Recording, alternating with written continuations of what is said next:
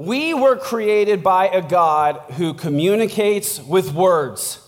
We receive the word of God. Amen? Amen. He spoke the world into creation. And I want to talk to you about this today. You can write this down at the top of your notes. Words are powerful. Words are powerful, aren't they? You know that the average person spends 1/5 of his or her life talking. Some of you, it's a lot more. Some of you wish you could get your spouse to talk a little bit more. You know, in one day, the average person would speak enough words to fill 50 pages of a book. And in a year, you would fill 143 books, 200 pages long, with the words that you speak. We talk a lot, amen? That's a lot of opportunity to bless and a lot of opportunity to get ourselves in trouble. So we need to know what Proverbs 18:21 says. Death and life are in the power of the tongue, and those who love it will eat its fruit. In chapter 1, James said, if you can't control your tongue, your religion is worthless. Man, we see that life and death come through the words that we speak. You know, many of you remember a person who early in life encouraged you and built you up with words, and it led to you having the confidence to go and try something or do something and be who God made you to be. And then others of you, you know, like, I didn't chase a dream that was in my heart because someone discouraged me and it crushed my spirit. We see that happen all the time. Our words are powerful. Church, you can actually help me preach you a better sermon by responding with your words. You know? So this is one of those churches that responds to the word of God. I'm just going to remind you, it's like the regularly scheduled reminder. It kind of goes like this. You'll hear something that's true from the Bible and you'll say, amen. Or you can just try it even right now. Like, that's true. That's good. Wow. Say that again. Preach, white boy. Any of the above. All good responses. And not only do they affirm what God is saying to your own heart, not only does it encourage the people who are sitting around you like, oh man, these people like actually believe this. It also helps me. So thank you. Thank you very much. I believe that God wants to encourage you today. Our words can bring death. And some of you have unhealthy marriages or unhealthy families or unhealthy workplace environments because of the words that come out of your mouth. On the other hand, words can bring life. Words can bring life. You see in the Bible, Abraham, Isaac, and Jacob, they blessed their sons with their words. They spoke blessing over their children. And I want to encourage you that way today with words of life. We're going to go to James chapter 3, and we're going to study verses 1 through 12 today. And you can take a Bible out and follow along. I encourage you to do that. We'll put the scriptures up on the screen for you. We're going to go through this passage in 4 chunks, pretty much. Starting in verse 1, it says, Dear brothers and sisters, not many of you should become teachers in the church, for we who teach will be judged more strictly. Indeed, we all make many mistakes. For if we could control our tongues, we would be perfect and could also control ourselves in every other way. We can make a large horse go wherever we want by means of a small bit in its mouth, and a small rudder makes a huge ship turn wherever the pilot chooses to go, even though the winds are strong. Right off the bat, in this passage, we start to get a sense of how important words are. They're powerful. He starts out warning the brothers and sisters of the community of God, not many of you should be teachers in the church. Here's why. Because God is going to judge them more strictly. So think twice before you put yourself under that kind of scrutiny. Now, I think this is a response to what happened in chapter 2. We talked previously about how faith without works is dead. And in that chapter, James kind of says, someone will say, you have faith and I have works. I think he was responding to some guy who was going around and teaching incorrectly in the church, right? James is like, some fool is teaching up in here that faith and works are separate. And then he starts this chapter as he talks about controlling our tongues, saying, hey, not many of you should want to be teachers. Because if you're like that guy and you go around teaching falsehood, you're going to be judged more strictly than those who are not teachers. So this is a good reminder. Like sometimes people come to me and they're like, oh, Pastor Ryan, I want to be in ministry. I want to be a preacher. And I'm like, are you sure? Like, I want to encourage them, but at the same time, I want you to know that being a pastor is not like the pinnacle of Christianity. Being like Jesus is the pinnacle of Christianity. Okay? So we can all achieve that, and we will ultimately become like Jesus. That's what we want. I get irritated when people say to me, like, oh, you followed in your father's footsteps. And I'm like, no, I didn't. I followed the call of God. I specifically did not want to follow in my father's footsteps. Like, I was literally planning on doing everything besides being a pastor. And when God called me to be one, my response involved the words hell and no. But you see that God gets the last laugh. So here I am. So I want to encourage you in this, and this is an important teaching.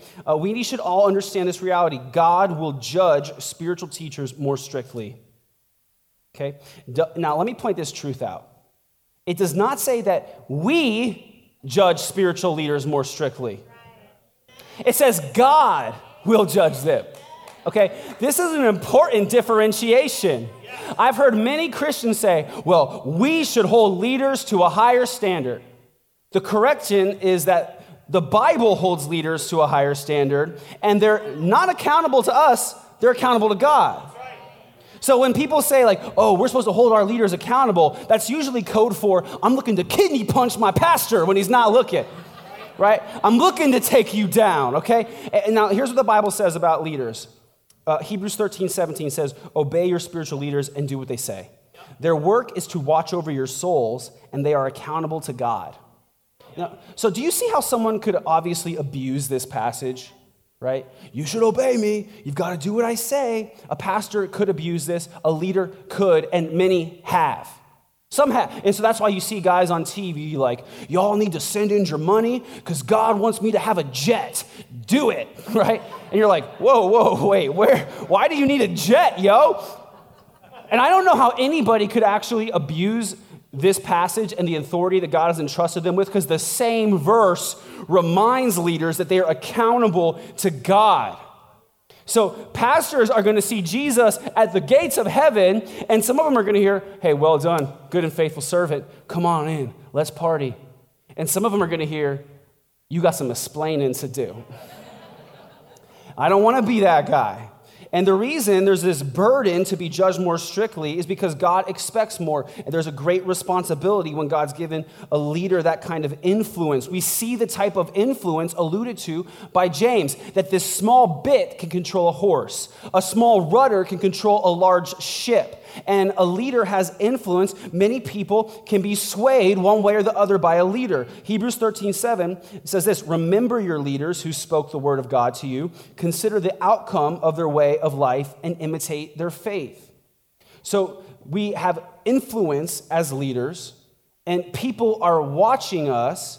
And so that's why that standard is higher, and God judges them more strictly. We're accountable because people will follow us. So I want to be the kind of leader people can follow. I want the leaders in this church, and many of you who are team leaders and life group leaders, try to make it your goal to be the kind of person that other people could imitate your faith. My goal, I want to be someone you could imitate in terms of how I treat my spouse and my family and my finances and my physical health and my faith. That's what we really should be able to do with leaders that God puts in our life. That's the goal. And then Hebrews 13:9, the same chapter says this, do not be carried away by all kinds of strange teachings. This is an important warning for you. There's been people who preach and they do a good job initially, but then they start to teach things that don't align with the Word of God. And all of a sudden, their standards start to shift. And it's like, well, the Bible says that's a sin, but I don't really think that that's necessarily a sin. No. In fact, it might be good. It might be a good thing. And then they'll say things like, well, maybe Jesus didn't really rise from the dead. Maybe that's a metaphor and he's living in our hearts. Maybe there are multiple ways to heaven, actually. Maybe there is no hell because God is love, right? Don't be easily led astray and follow all kinds of strange teachings. You have to recognize the difference between truth and falsehood. Right. do you know your Bible well enough to recognize false teaching? Oh, you need to. I hope you do. Doesn't mean you have to have it all memorized, know every single answer to every question, but I want you to at least be at the point where if someone gets up here and starts talking craziness, you'd say, wait, that doesn't sound right. Like, I got to go look at that because this doesn't seem in line with what I've learned and with what I've read. Like, if I got up here and started teaching heresy, some of you would follow me. Most of you wouldn't. Thank God. But some of you don't know enough of what the Bible says. You'd be like, okay, let's do it, right? And that's how a lot of cults have started. I want you to know the Word of God for yourself. The Lord gave the Spirit of God to you so that you could read Scripture and understand it. That's right. Aren't you grateful to have the Word of God in your own language that you can read and understand and receive it and not just hope that some pastor will tell you the truth, right? Like, you have that privilege. Thank you. I'm going to. Yes. Matthew 24:24, Jesus warned us, for false messiahs and false prophets will appear and perform great signs and wonders to deceive, if possible, even the elect. He was saying that in the last days, a lot of false messiahs will pop up and say, I'm Jesus, I'm back. And you'll be like, you ain't Jesus. Right? And they'll be false prophets. They'll sound religious, and people will follow them. And people will show up, and they'll be like spiritual leaders, and they'll actually perform signs and wonders. They'll do things that look like miracles. They'll perform like magic acts. I don't know what those will be, if they'll make like a dog talk or an apple appear in there. I don't know, but even Christians, the Bible says, like people who go to church will say, oh, that's really impressive. I want to see more magic tricks. Let's follow that guy, even though he's saying things that don't line up with the Word of God. Many will be deceived, but I believe by God's grace, none of you will be deceived. Right. Paul gave Timothy, his disciple, this instruction: preach the word. Be prepared in season and out of season. Correct, rebuke, and encourage with great patience and careful instruction. I read you this verse because I want you to know this is the kind of pastor that you want to have in your life. You need a pastor that preaches the Bible, that preaches the word. Sometimes people tell me like, oh, Pastor Ryan, I'm so glad you preach the Bible. I love how you preach the Bible so much. I'm like, versus what? Like, sharing my opinion? I don't even care about my opinion. Like, who cares? Like, the opinions of a leader don't help us. The Word of God helps us. It says that preaching is for correction. Correction is like instruction. Here's how to do this. Preaching is for rebuke. Sometimes we need a good rebuke. Rebuke is saying, don't do that. That's wrong. Do this. Like, we need that sometimes. And then encouragement. Preaching is for encouragement. You can do it. You're doing great. Come on. God's going to help you get through this. He is in control. That's encouraging, right? We want all those things. So if you have a leader that preaches the word and does it the way that honors God, you can feel confident following their leadership. So I wanted to make sure I highlighted that truth in that passage. James 3:2 says, indeed, we all make many mistakes. And all God's people said, amen. Aren't you glad that verse is in the Bible? I hope you circle it and highlight it and memorize it. And the next time that your spouse starts to yell at you, you say, for indeed, we all make many mistakes. Right? And this is so true and so convicting for me as a leader, as a teacher. This passage weighs heavy on my heart, and you need to know how seriously I take preaching to you. I consider it a privilege and a burden, because like all of you, unfortunately, I make many mistakes. And when I think about the times that I've gotten myself into trouble or the things that I regret, usually I said the wrong thing in the wrong way or at the wrong time. My tongue is what gets me in trouble more often than anything else. We all make many mistakes. And this sentence here, for if we could control our tongues, we'd be perfect and could control ourselves in every other way. Wow. That basically means like, if you had hope of controlling your tongue, you'd also be in control of yourself in every other way. We all make many mistakes and stumble. So if you're looking for rocks to throw at people who make mistakes, you'll find them, right? If you want to throw rocks at me, there's plenty. If you want to throw rocks at your spouse or your leaders or your parents or your teachers or your boss or your pastors, you'll find rocks to throw. There's a lot of rocks because we all make many mistakes. So I want you to write this down. If you want to throw rocks, there's a pile. You got a lot to choose from. If you want to throw rocks, there's a pile, and you've got a pile too. It's true for leaders and for believers. When a woman was caught in adultery, she was dragged before the Pharisees, who were religious leaders, and they did what is in line with the Old Testament to punish adultery. They grabbed rocks, and they were getting ready to stone this woman. You know, if we still did that, there'd be a lot less Anyways.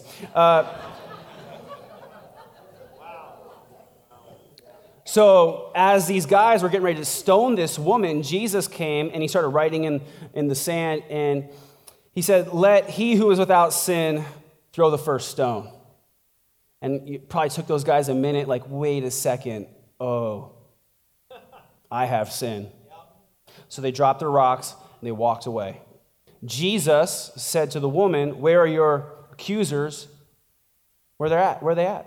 And they said, "I don't condemn you either. Now go and sin no more." Go. That's an encouragement for us. You know, Jesus shows us he doesn't bring condemnation, he brings correction, he brings salvation, and he helps us become more like him, but he doesn't give us what we deserve. Thank God, right? So when you see someone make mistakes, whether it's a leader or a politician or someone in your life group, you could be one of those people who go, "Oh, let's grab a rock, let's get her." But then we remember, wait, that's not what Jesus did. Jesus said, "Oh, if you haven't sinned, okay, go ahead and throw rocks." He was the only one who was qualified to stone the woman. You catch that? But he said, "I forgive you. I bring forgiveness. I don't give you what you deserve, so show other people the same mercy." James 3:5 goes on to say this: "In the same way, the tongue is a small thing that makes grand speeches, but a tiny spark can set a great forest on fire. And among all the parts of the body, the tongue is a flame of fire." This is crazy. It is a whole world of wickedness corrupting your entire body. It can set your whole life on fire, for it is set on fire by hell itself. Dang, right? Like, next time I'm saying something I shouldn't be saying, I'm like, "Oh, sorry, my tongue has been set on fire by hell," right? I mean, this is intense language. A couple of weeks ago, we preached about the Holy Spirit and tongues of fire. Now we're talking about tongues on fire. I wanted to title this sermon, "Tongues on Fire," but anyways, the tongue sets a spark that can light the whole forest on fire. The largest fire that took place in Arizona history was called the Wallow Fire in 2011, and about 538,000 acres of land was burned in just 24 hours. $109 million worth of damages occurred, which is a lot, right? People died. Why? Because two guys let their campfire get out of control. Just a small spark started this great fire. Those two guys were fined $3.7 million. It's kind of like getting off easy considering what happened, but didn't seem easy to them, I'm sure. Right? This is like a warning that your tongue can cause a spark that sets your whole life on fire. Words are powerful. The greatest of heights in human history and the lowest of lows have all come from people's words. Think about how Hitler stirred up Nazi Germany with angry words. Martin Luther King, he drew people towards reconciliation through words of love. Words are so powerful. This is just one of the cool things that makes Christianity so unique. Paul, the apostle, he said, "Yeah, I'm not really good with words. I'm not a really good preacher, but here's the gospel." Just kind of shows you that the words he spoke were not eloquent, but they were powerful because of the Holy Spirit and the truth of the message. Your words will build you up or bring you down. And it only takes a few words to determine the course of your life and the way it'll look. They'll either build you up or they'll light your whole life on fire. I could name off a list of celebrities who have ruined their careers because of things they tweeted. So I'm talking written words too. Your whole life can get messed up because in a moment of anger, you said something you know you shouldn't have said. Some people have sabotaged everything they've ever been a part of because of the words that come out of their mouths. Their relationships, their friendships, their jobs, they get into a new situation and eventually they start talking and they get themselves in trouble and they say, well, this isn't fair. Why does this keep happening to me? You can tear your life down with your words. You can light your whole life on fire and not like in a good way. Christians will sometimes talk about like a life verse. People will say like, what's your life verse? Or this is my life verse. And what they mean is like, there's a scripture verse I really like and I go back to it a lot. It really encourages me. I'm kind of memorize it. So, one for me is like Ephesians 3:16-21. You can look it up later. And here's another one that's really relevant for this message. This is one of my life verses, Proverbs 21, verse 23. Watch your tongue and keep your mouth shut and you will stay out of trouble. Amen? Praise Jesus. That is some good truth right there. If you don't get anything else out of this message, you came to church today to see this verse. Watch your mouth, keep it shut, and you'll stay out of trouble. It's so true, isn't it? That means don't post when you're mad. Don't send an email back when you're angry. You get yourself into trouble by responding when you're hurt. If someone hurts you, if someone makes you mad, wait before you respond. Just sleep on it. Just let it rest. You can come back and you can send that email tomorrow, but in the light of day, you'll probably see some things you didn't see the other day, right? You'll realize, like, wait a second. If I send this, I won't have a job, and then I won't have an income. And then I won't be able to pay my bills, right? Like, instead of burning my house down, how about I don't send this email? Because if I watch my tongue and keep my mouth shut, I'll stay out of trouble. Thank you, God, for giving me that truth. I really needed that. I think I'm going to tattoo that on my arm, right? Like, keep your mouth shut. Stay out of trouble. It's so good. It's so true. I hope that we could all learn that words can bring your life down. Words can bring down your church. It says that the tongue can corrupt the whole body with poison, and that goes for your personal life and your church body. Think about how gossip and division and complaining and negativity have corrupted churches. Some of you have seen churches like that. If you've only ever come to this church, you're like, what do you mean? I'm like, that's why I'm so grateful for this church, and I love this church so much. It's so healthy because people don't gossip and complain and fight. Amen? Some of this I'm speaking prophetically, like, we don't complain up in here. Here's what it says in Proverbs 26:20. Fire goes out without wood, and quarrels disappear when gossip stops. Maybe if your life feels like it's just burning down all around you, it's because you keep putting logs on that fire. Because when you complain, when you speak evil, when you criticize, when you gossip, you see what you get. Are you speaking words that build you up or bring you down? James goes on to say this, James 3, verse 7. People can tame all kinds of animals, birds, reptiles, and fish, but no one can tame the tongue. And he's kind of being funny there, like he's saying, you can get dolphins to do tricks and teach monkeys how to do sign language, but you can't get your own tongue to settle down. It is restless and evil, full of deadly poison. Sometimes it praises our Lord and Father, and sometimes it curses those who have been made in the image of God. And so blessing and cursing come pouring out of the same mouth. Surely, my brothers and sisters, this is not right. Does a spring of water bubble out with both fresh water and bitter water? Does a fig tree produce olives or a grapevine produce figs? It's not a trick question, no. And you can't draw fresh water from a salty spring. Praises and curses come out of the same mouth. That's powerful.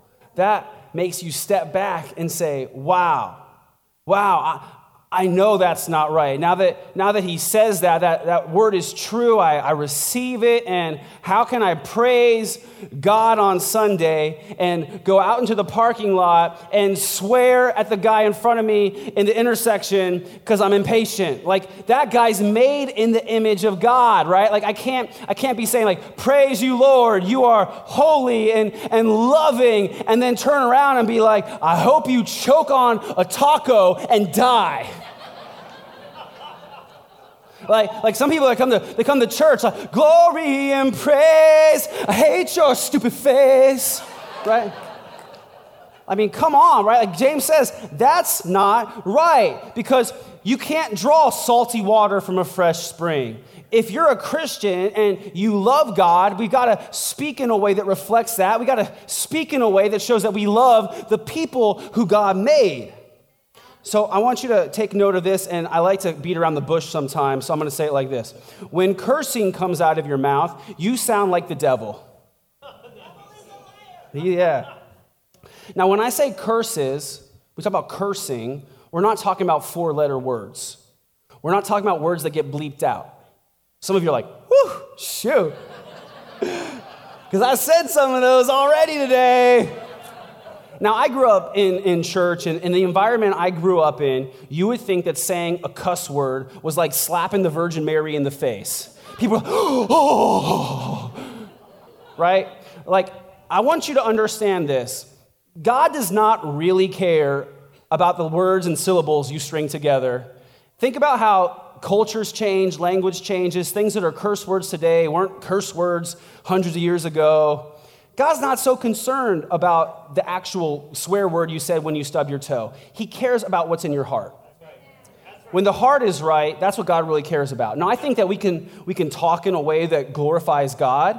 I think it's good to speak in a way that people recognize you're different than the other people who are on your job site.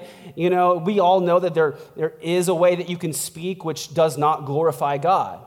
But at the same time, man, I think it's honestly, like, I'm just going to be totally real with you. I think it's kind of funny sometimes when people, like, I have people come up to me after church and, like, they're not Christians, and they'll say, like, man, that was a good effing talk, Pastor. And I'm like, thanks. Right? Because Jesus sees that guy's heart, right? He's not there like, how dare you? This is the house of the Lord. Right? I'm like, we all make many mistakes, right? That's really what we're talking about. So cursing in the biblical sense is not a certain, like, 4-letter word. It's this: condemnation, deceit, backbiting, gossip, slander, quarreling. Satan is the accuser of the saints. So when we as Christians speak curses towards other people, we sometimes sound like him. People that say things like this, you'll never amount to anything. That's cursing someone. Nobody will ever love you.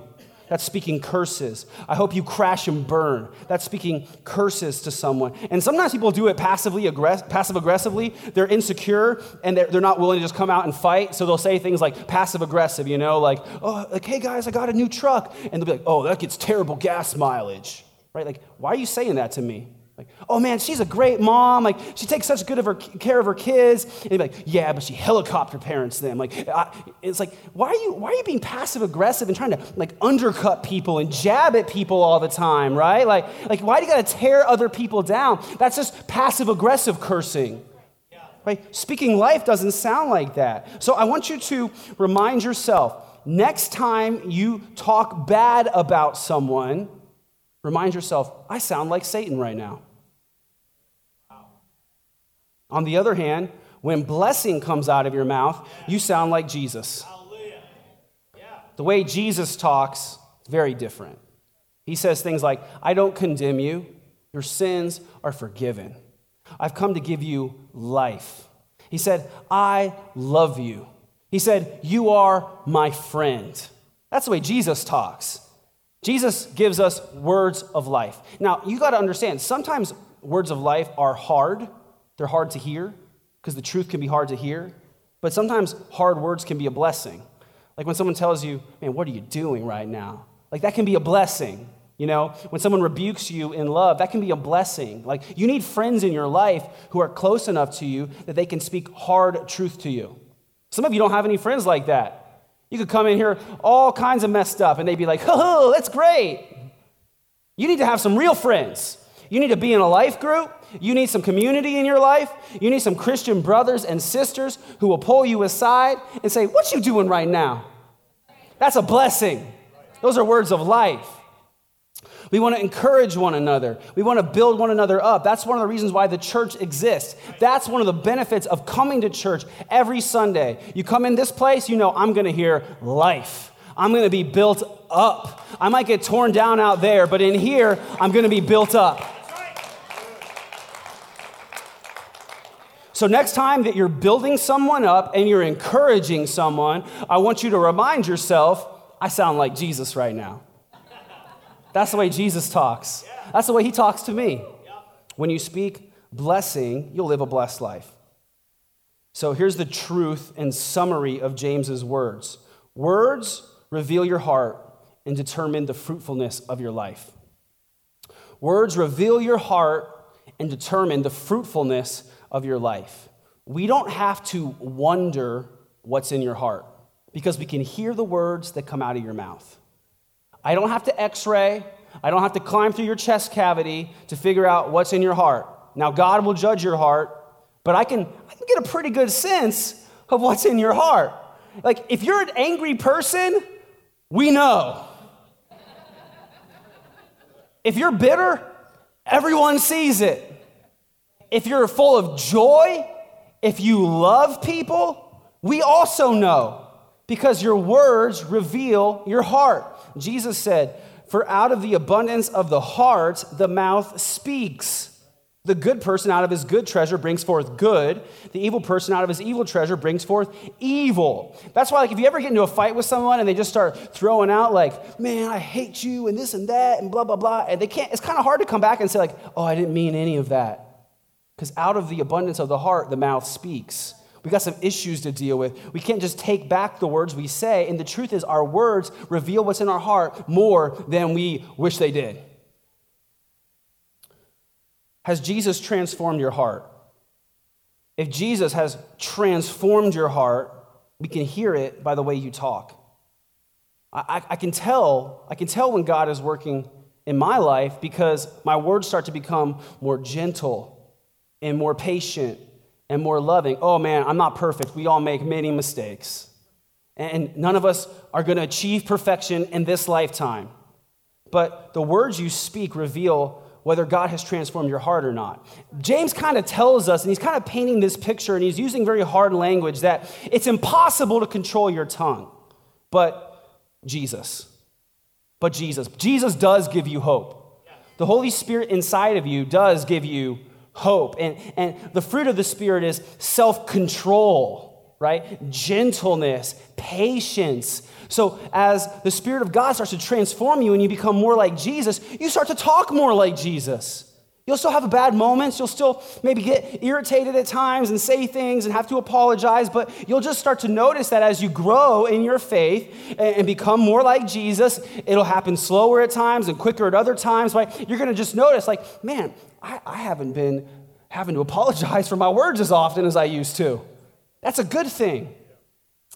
When we find our identity in Jesus Christ, it allows us to speak life. When you don't have your identity founded in Christ, you're always going to be tearing other people down. You're not going to be able to let someone else be lifted up because it'll make you feel insecure. You know people like this who are always undercutting and jabbing and trying to bring you down. Like you had one good day and they're like, well, yeah, but I remember the other time when you didn't do it good, right? It's because they're insecure. They're hurting. Like you have a proud mom moment and one of your friends makes fun of you and says something out. Like why would she say that? She's insecure. But when your identity is in Christ, you don't have to tear down other people. You don't have to find the weakness in your spouse or your parents or your kids or your pastors or your boss because you know who you are in Jesus already. You don't have to find the weakness in them.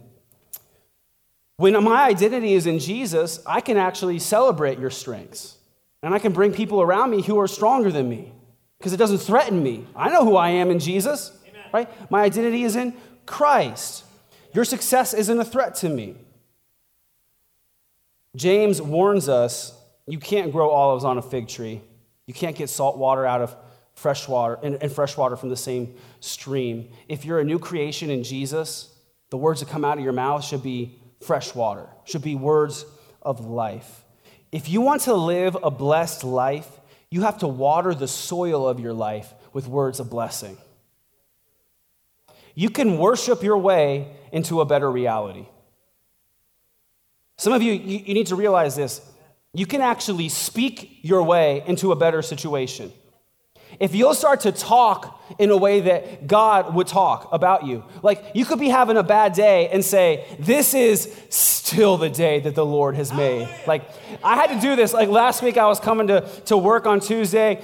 I do work during the week. Some people have asked me like, oh, so you have a job? And I'm like, yeah, I have a job. And so I'm coming to work on Tuesday and I'm getting in my car to go to work and like I spill my coffee all over myself. Right? So we all make many mistakes, but then I was like, this is the day that the Lord has made, right? Like you can speak life and it changes your atmosphere. Some of you have really difficult families because of the way that you talk. Like your family life is rough and it's in ruins. Your marriage is stressful and it's intense. And it's the way that you talk to each other. Like sometimes it's crazy to me the way that couples talk to each other.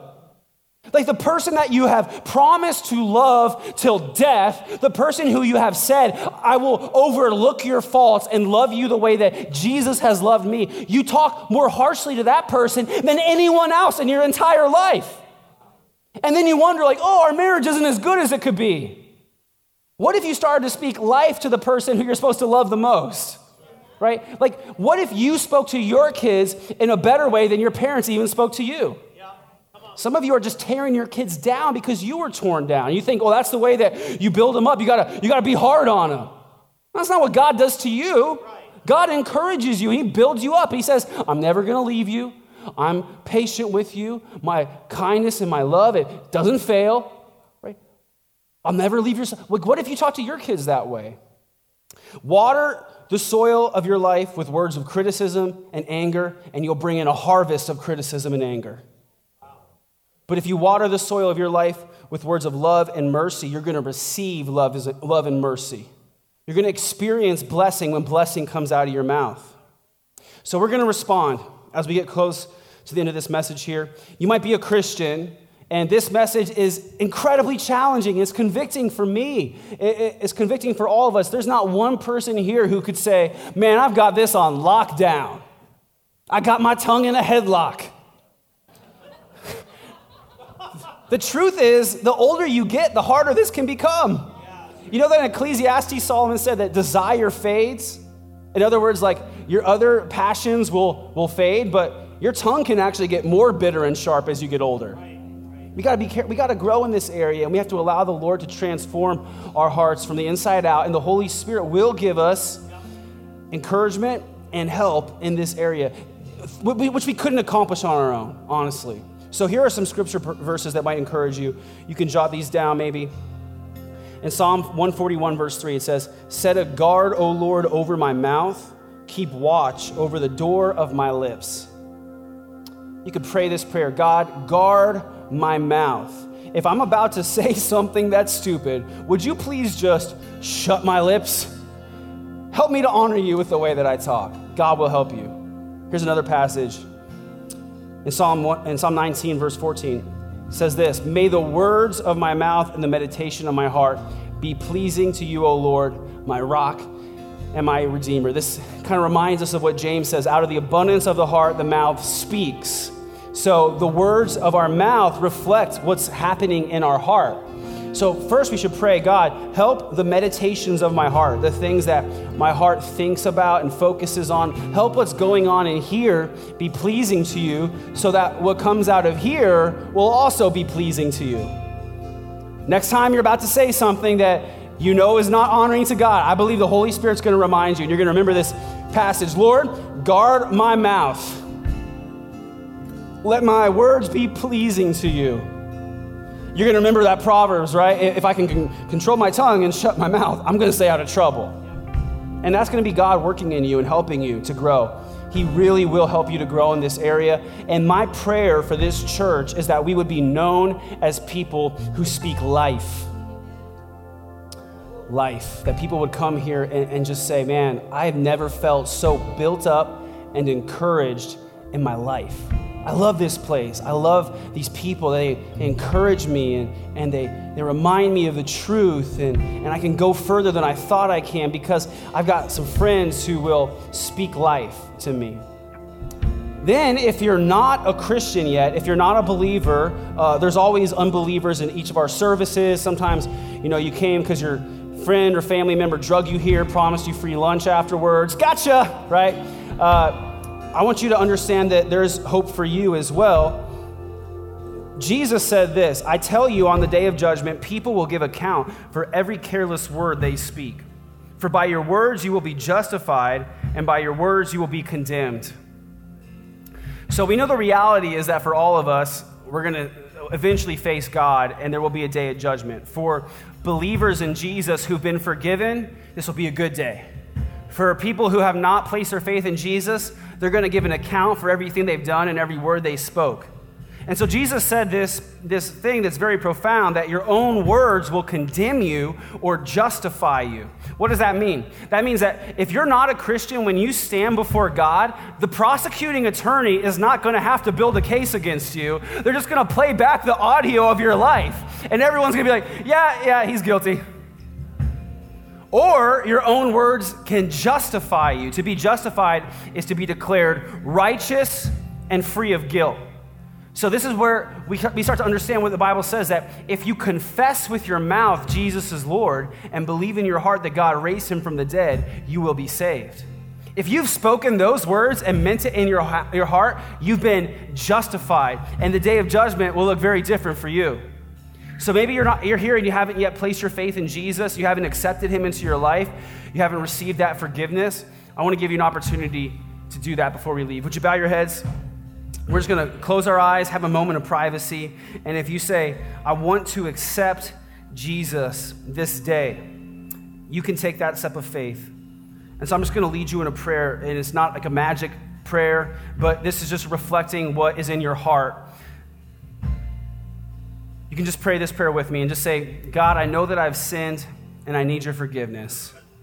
I believe that Jesus died on the cross and that he rose again. He died in my place and he defeated the grave. So I'm declaring with my mouth, Jesus is Lord. You can just say that out loud. Just say, Jesus, you're my Lord, and I want to follow you for the rest of my life. So God, help me to become more like your son, Jesus. In your name I pray, amen. Amen. If you just prayed that prayer and you meant it, then God heard it, and a couple things have just happened. You've just been adopted into God's family, your sins have been forgiven, and you have now received the favor of God. It's going to start to change your life in a lot of ways. You're still going to make many mistakes, like that's the way life is, but we know that when we make mistakes, we've already been forgiven because of what Jesus has done, amen? That's why we have hope. That's the good news. That's the gospel. So if you just prayed that prayer, I want to celebrate with you. I'm not going to embarrass you or make you come up here or anything. But if you just prayed that prayer and accepted Jesus, we're going to celebrate with you. I want you to shoot your hand up in the air right now. Just say, that's me. I prayed awesome. Thank you. Anyone else? Come on, church. Let's go. Yes, that's great. Anyone else? Can we stand to our feet?